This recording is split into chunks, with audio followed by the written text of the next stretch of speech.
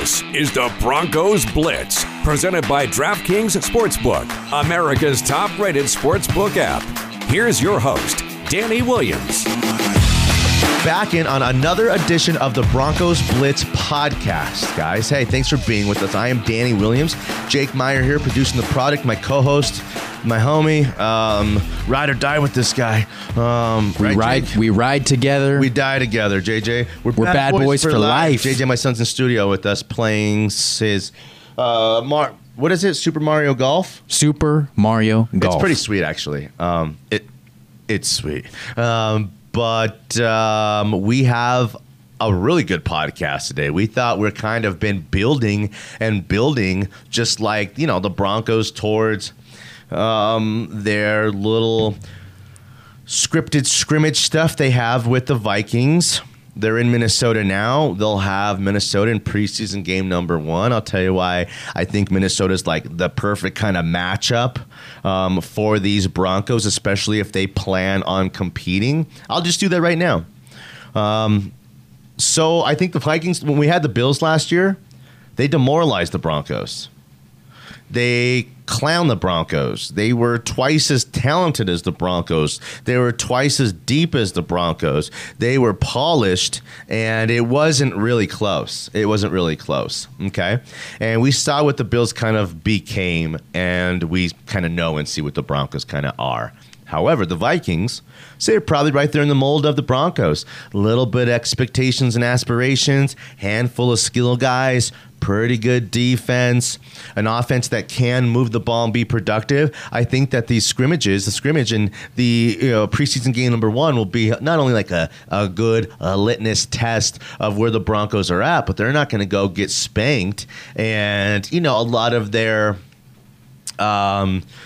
confidence sucked out of them, because part of like having the success is part of the buy-in, the belief. And then when you have success with that, what the coaches are kind of preaching, you see the success with it. That's when like the ultimate confidence and the belief, and you become bigger than the pieces around you. And then maybe you start to be able to compete and win.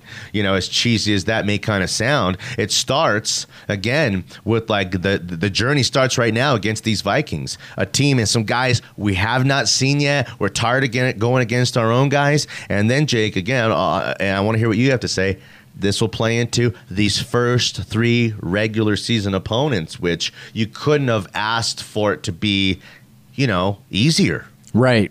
And Minnesota is going to be a good test. Last year, they had some hard times simply because they had a very young team, a lot of turnover from the year before. And now this team, it's a gritty defense, and that's going to be a good test for Drew Lock in his starting the first preseason game, and we'll see what they can do. But like you said, this is going to be the tone setter. If they come out flat and demoralized like they did against the Bills, then that might be how the season starts. If they don't get the ball rolling, then it could be a rough start. But if they start flashing right away, then you're going to start seeing the buy-in, the hype around this team start to grow, and that's exactly what Broncos fans want. Yeah, we're out of fluff pieces, player profiles. We're all, we're tapped from that stuff. There's nothing else that's going to like get me going other than now seeing something from preseason game number 1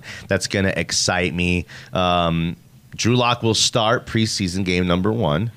Teddy Bridgewater will start preseason game number 2. So for anyone who's trying to like get this thing figured out and, Carmen Sandiego their way to being the first one to be able to predict who's going to start.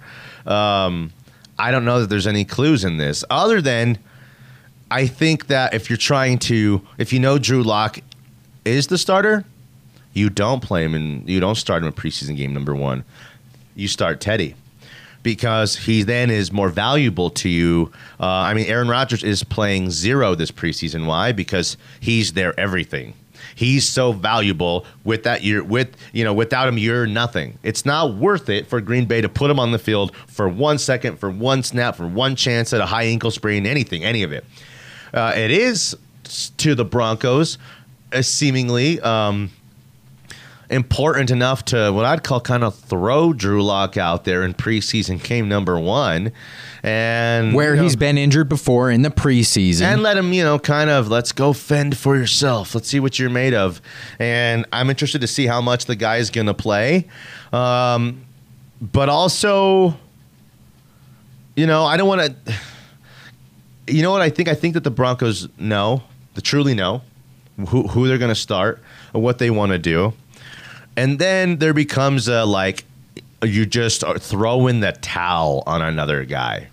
And in a lot of situations, depending on the circumstances, you trade that guy away before, so he's not in the way at any point in the season. Or you do the guy like you trade Tebow. It's like, all right, Tim, where do you want to go? The Jets or the Jaguars? You were good to us. It's not. We're not sending you to. You don't have the pick of the litter here. We're not going to cut you. You're not a free agent. We'd like to get a little bit of something back for you, but it's like it feels like they're just putting Drew Lock out there to still try to grow him as a backup player in case they will need him at some point or another in the season. Again, this might be just what is inside of me. I'm just feeling like Teddy's the starter. I just feel like Teddy's the starter. I still need to see how they perform in preseason. If Drew Lock looks great out there against that Vikings defense, okay, real quick, then do it you changes need to everything. do they need to see more, or do you need to see more? No, they need to see more. I already know that Teddy Bridgewater should be the starter. I've seen enough. That's the opposite of what I wish you would have said. I wish you would have said, "Oh no, they know for sure. I need to see more before I make my decision." No, I'm all in on Teddy. I think the Broncos need to see a little bit more. They need to see they need to each quarterback to try to develop Drew Lock because he is your second best quarterback. Actually, theoretically, right? Again, to me, he's not better than Rippon. He's not. He's the same. He's the same. They're like the same. And if anything, Rippon may be better than him. Right. I really believe that too. And I still think that they need to see each guy against another team in a game environment, and that's how I think they're really going to base their decision. So, is there anything more to take from Drew starts game 1, Teddy starts game 2?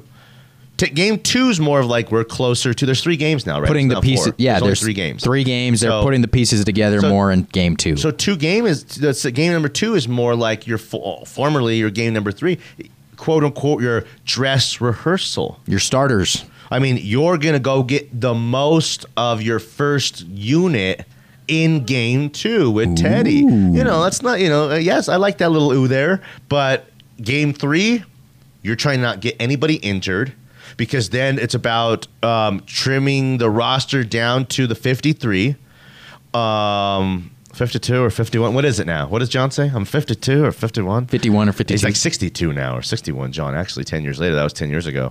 But it will make it very interesting to see what happens in game number 1 with Drew Lock, how much he actually plays. I think he should play half of football. I mean, how much other live game action is he going to have other than I hope Teddy plays the first half of game 2, and then Drew Lock plays like the third quarter, and then Rippon plays the fourth quarter. And then in game 3, I'd start Drew Lock in game 3. I'd let him play half of football, and I'd go rip in the second half. And that's what I would do. That's what I would do because you still might need Drew Lock at some point in the season or another, but he's lesser valuable to you now. But also that means he needs all those extra game touches, reps, all that kind of stuff. Well, actually, I mean, the game touches. The reps need to go to Teddy in practice. We're done. I mean, I'm done with this 50-50. Sharing of this 50-50 split stuff. It's making no sense now at this point. Now, it's like once the preseason's here and you're touching against other guys and banging and like there's going to be an injury or two, some guys are going to go down. It's going to become real life this weekend. It's going to be like it matters now. This time it counts. Then it's going to change. The feelings are going to change. The mindset is going to change, and then therefore, all of the things that you have to do to prepare to win in the regular season will reveal itself. And Teddy, I think, will take over and start to get most of the reps. And, Drew Lock will be what they'll call a backup who could start in this league. I like your plan there. In that third game, I might throw Teddy out there for a possession or two just because he still needs a little bit more time in the system to get more comfortable. I think every rep counts, and 1 or 2 possessions in that third game to open the game, I think would do him some benefit. There's something to going out there and giving a couple drives, and you go down there and score in those couple drives, and you literally you just take that right into preseason or to regular season game number 1. It's invigorating. Not just that, it's like the belief factor, the extension of it. Mike Shanahan, his first 15 plays, and so many coaches still do this, all scripted. It doesn't matter what happened. If we go 3 and out, we're coming back with play number 4. In the next series, our first 15 plays are scripted. We know what's coming, and we're going to execute it. I think that stuff, for Aaron Rodgers is kind of one thing. You could change things out of that, all that kind of stuff. But for Teddy or for a team like the Broncos to go execute it with success is like, wow, guys, it's really happening. We're doing it.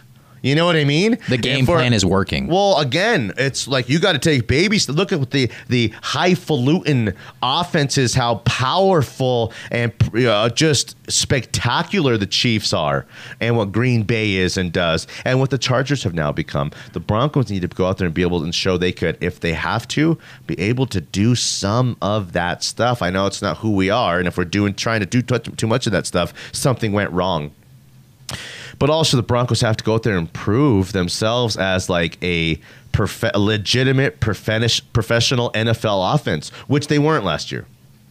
They were not a legitimate professional NFL offense this year. They looked off. That's what they're trying to come back to. That, a top 15 to 20 offense for the first half of the season, paired up with a top 10 defense, 5 to 10. Interesting. That sounds like 500 ball maybe to me if you're turning the ball over. If you win a couple close ones, which you will with Teddy and you wouldn't with Drew, that kind of stuff. That's a really nice storyline for the Denver Broncos, but there are a lot of other storylines that are out there. Yeah, let's call this the halfway point of the podcast then. Okay. So I'm Danny Williams. Jake Meyer is sitting right next to me. He's at Jake Meyer Radio on Twitter. I'm at Tweets Danny on Twitter. We appreciate the interaction, the participation here. Anyone who's listened to the podcast before or listening for the first time, download this podcast anywhere on planet Earth where you could find a podcast. Google, Spotify, give me more. Apple Podcasts, Stitcher. Yeah, I don't know what Stitcher is, but we're there. I know that. Anywhere. Yeah. It's badass, Jake. That is badass. Go comment, review the podcast, milehighsports.com. That's an easy way to go get involved with. The milehighsports.com, we're pushing about begin 1 million viewers a month there soon at milehighsports.com. Telling this the website is an absolute monster. And then Mile High Sports' new app is sweet, man. Hey, it's sweet. So you could check out Jake and I from 9 to 11 a.m. Monday through Friday on milehighsports.com. Mile High Sports Radio 98.1 FM. That's what we do. That's what we do every day before we do this podcast every day, which if you're listening, we appreciate you. Okay. So now, Jake, in the second half of the podcast here, we always say we don't want to peak too early. We want to build up. Okay.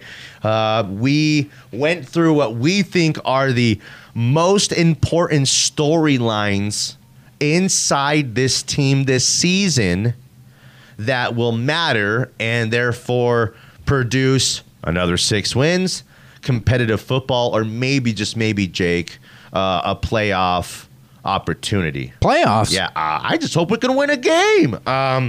Okay, so other than Locke and Teddy, what's like the next most important storyline, theme, narrative? You had one and I had one that were slightly different, and we can maybe mold them into being one and the same. Where would you go? My important storyline here and how this team is going to tick is with Von Miller. Von Miller coming off an injury. He's the face of the entire franchise. It all determines he's going to set the tone for the defense. And if he has a good season, it's going to the rest of the defense is going to follow suit. Doesn't it kind of feel like we're nothing without Von? It does. I'm not saying we're everything with him, but we are definitely nothing without him. We saw that last year. It just sucked the life out of the franchise and the team. He truly is. Most teams, their quarterbacks are the stars of the team, Jake. Not on this team. Von's really, truly the star of this team.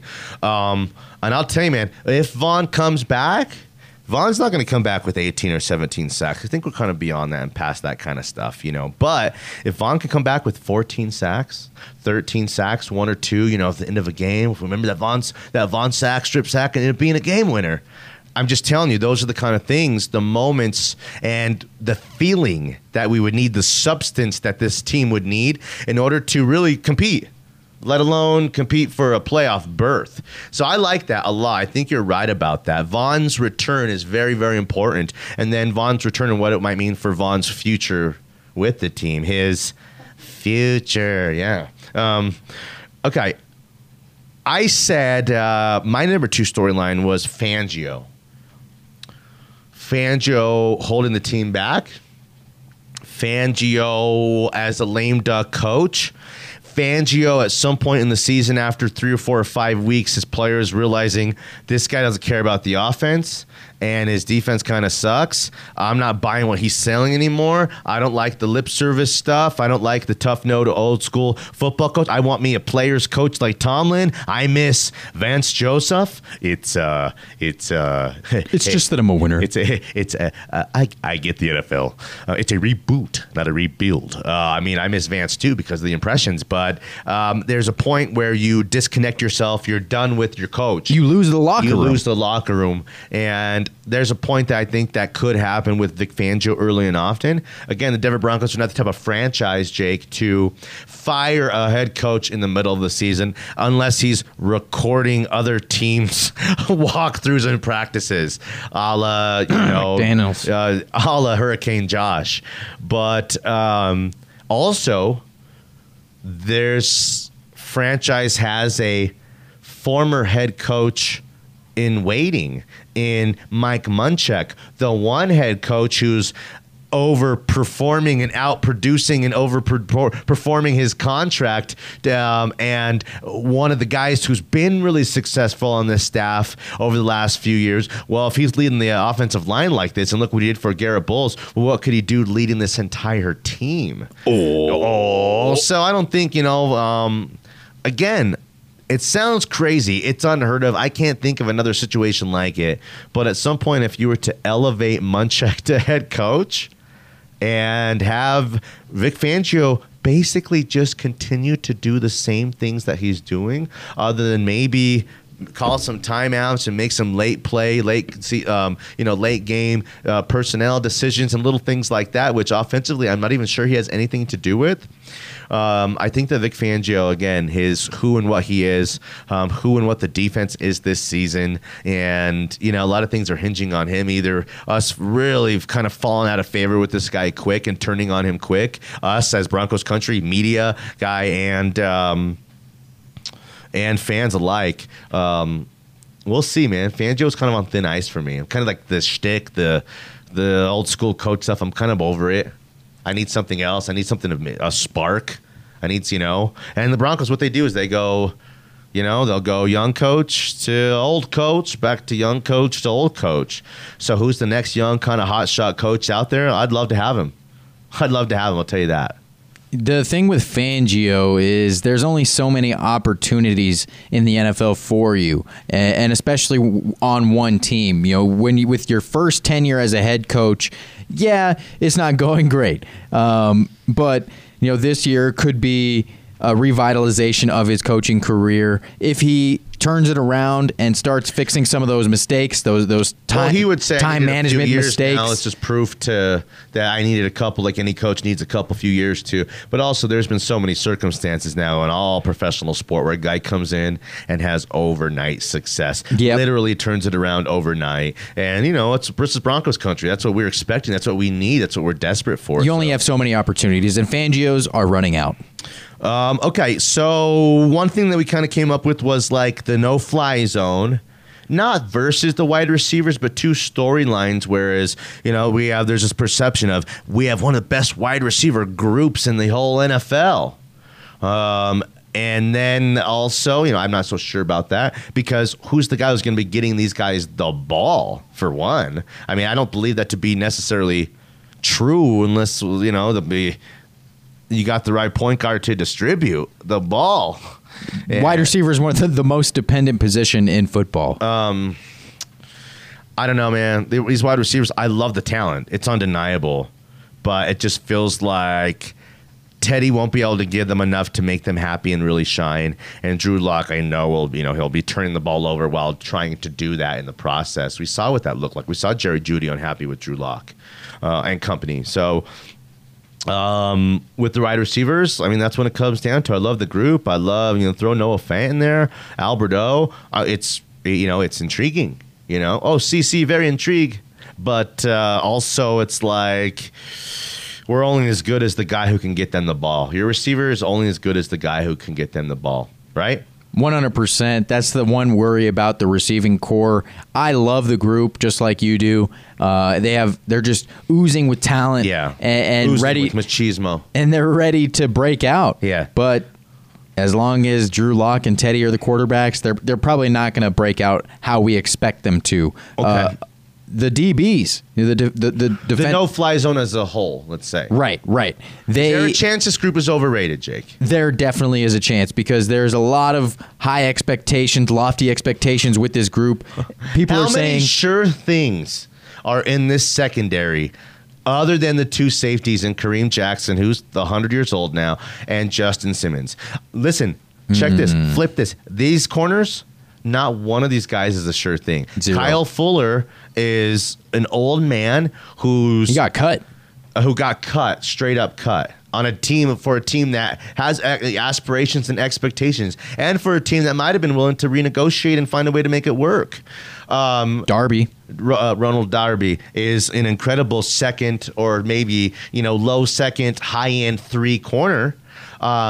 Injury but prone. Also he played for a defense that was out of this world last year. They were incredible. Was that Washington defense gave him lots of opportunities to shine, knock down balls, to turn that ball over, and look like a really good corner. I'm not sure what Ronald Darby is. Bryce Callahan, we know his bones are made out of pie crust. I've seen his chart.